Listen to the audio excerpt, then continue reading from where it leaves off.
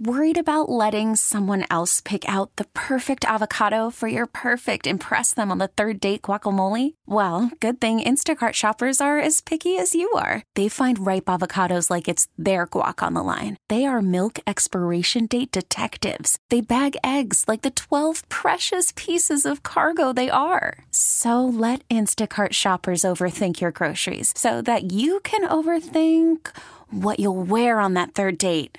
Download the Instacart app to get free delivery on your first 3 orders while supplies last. Minimum $10 per order. Additional terms apply. And so we bring on the ultimate talent. We're going to bring on, from The Good Fight, you can find him at Felsky Files on Twitter, my pal John Stolness. What's up, John?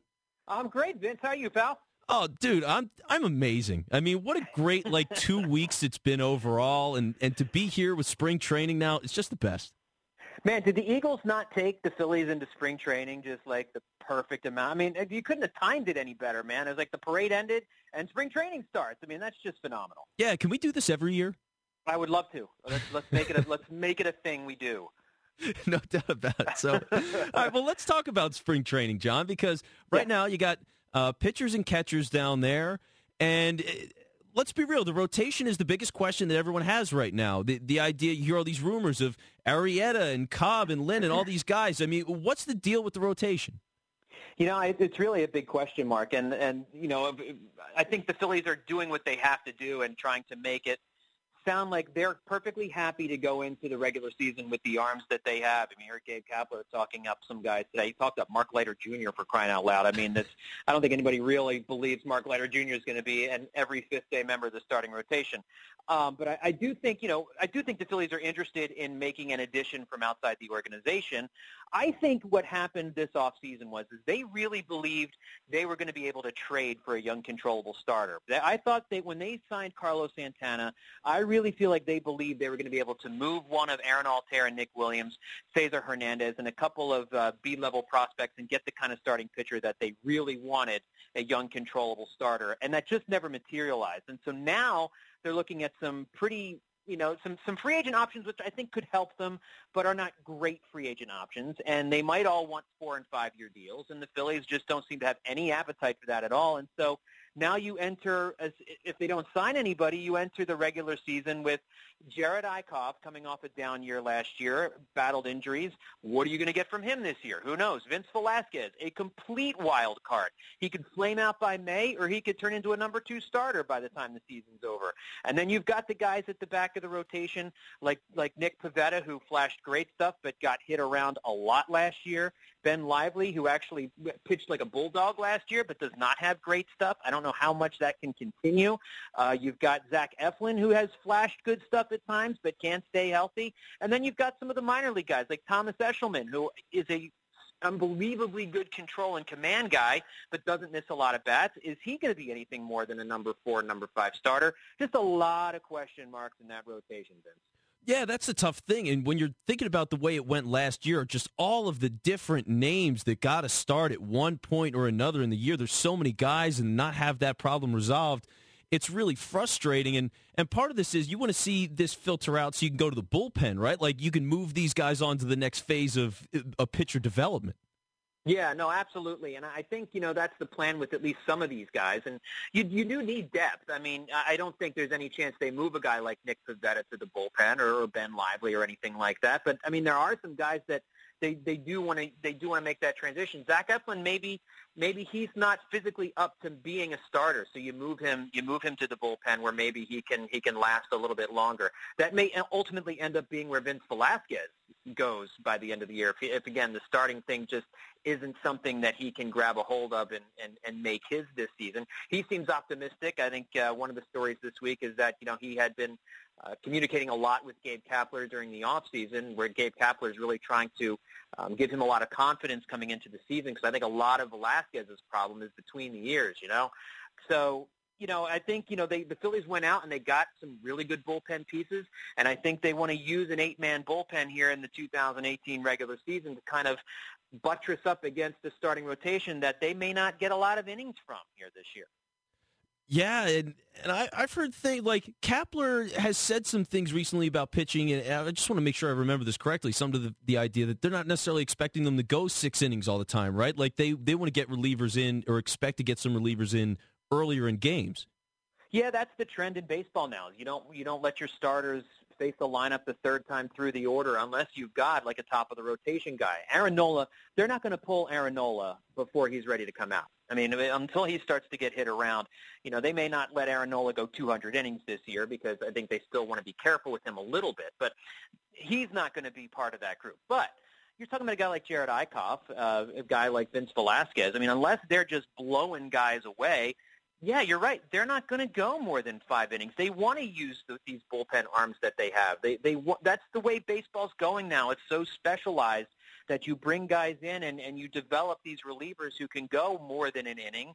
And the Phillies have now a bunch of arms. They're getting Tommy Hunter this offseason, Pat Neshek. You still have Hector Neris, Luis Garcia, Edobrey Ramos, Pat Neshek again coming back. They have Adam Morgan, who emerged as a really good left-handed option out of the bullpen.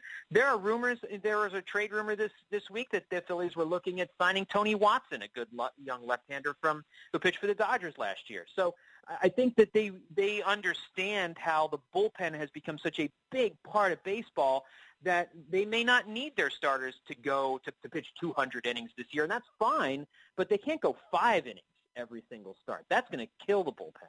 Oh, no doubt about it, and that's a problem they've dealt with before. Now, the other thing is, I got to ask you about Gabe Kapler, because and John Stolness is with me, by the way, from The Good Fight. So, John, when it comes to Gabe Kapler, every time you hear him speak, he says something incredibly interesting. Whether you agree with it or not is a different thing, but he says something incredibly interesting every time. I mean, what do you make of this guy? You use the right word to describe him, and that is interesting. He is undoubtedly, like any manager we have ever seen in this city, he is a much different manager than we saw with Charlie Manuel, a much different manager than Ryne Sandberg, and a much different manager than Pete Mackanin. It's interesting. I think, he differs from Ryne Sandberg in that he seems to be hyper-communicative with players. Ryne Sandberg's big knock against him was he didn't know how to talk to his players, and it really fostered a negative clubhouse atmosphere. And with Pete Mackanin was very good at relating to his players. At least that was the narrative at the start of his tenure, but he was not a forward-thinking manager. He was kind of an old-school guy, and Gabe Kapler is certainly not one of those. He is a guy who loves analytics, and he really believes a lot in nutrition. I think his mentality is a lot like a head football coach. Really, trying to instill a certain mindset in players, inspire players, and he even has said that he's going to have to realize, and one of the things he's going to have to learn this year is when to throttle back and kind of take a back seat to the locker room. Part of being a good big league manager, I think, is knowing when to be an aggressive manager, knowing when to be the voice of the locker room, and when to let the players kind of police themselves. And, it's going to be a feeling out process for him this year, too. He's never done this before. So he's so interesting because he's involved in so many different areas of expertise, nutrition. He's, had that blog about nutrition and healthy living and all that, and lifestyle type stuff. He's a fascinating guy. He's a really smart guy. He's extraordinarily well-spoken and extremely intense also. So it's a very interesting combination for a baseball manager. You see that a lot in football head coaches, not necessarily in baseball. Yeah, and that's what's so interesting about it, because I think of Kapler, and I can't not think of Chip Kelly. Like, they're they're so interesting, ahead of the curve. They're medically, scientifically fascinated about things and recovery, and you hear them talk about it all the time. And, here was something Kapler said just the other day that was in this Chip Kelly vein.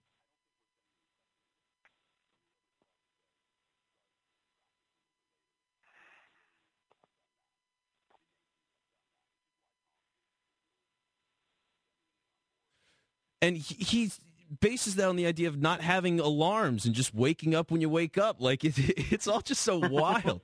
So at this point, one last question for you.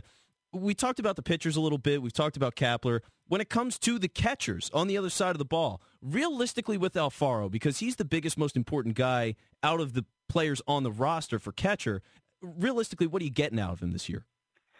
It's a good question, and I think, you're obviously going to get, I think, a lot of starts out of him. I think he's going to start 120 games this year for them simply because he has no options left. You can't send him back down to the minors. And he was impressive when he got called up. I think he hit well over 300. I think like 320 or something like that. Slugged over 500. I mean, he was impressive offensively. He only played in just under 30 games, I think it was, but his defense still needs work. I thought he looked better defensively in the majors last year than I thought he was going to. I mean, I was really concerned. You kept hearing how many pass balls he would give up, and then he couldn't call a game. And, he called a couple really good games from behind the plate. I don't know how much of that was from the help of the coaching staff, but, I think Alfaro will get a lot of playing time.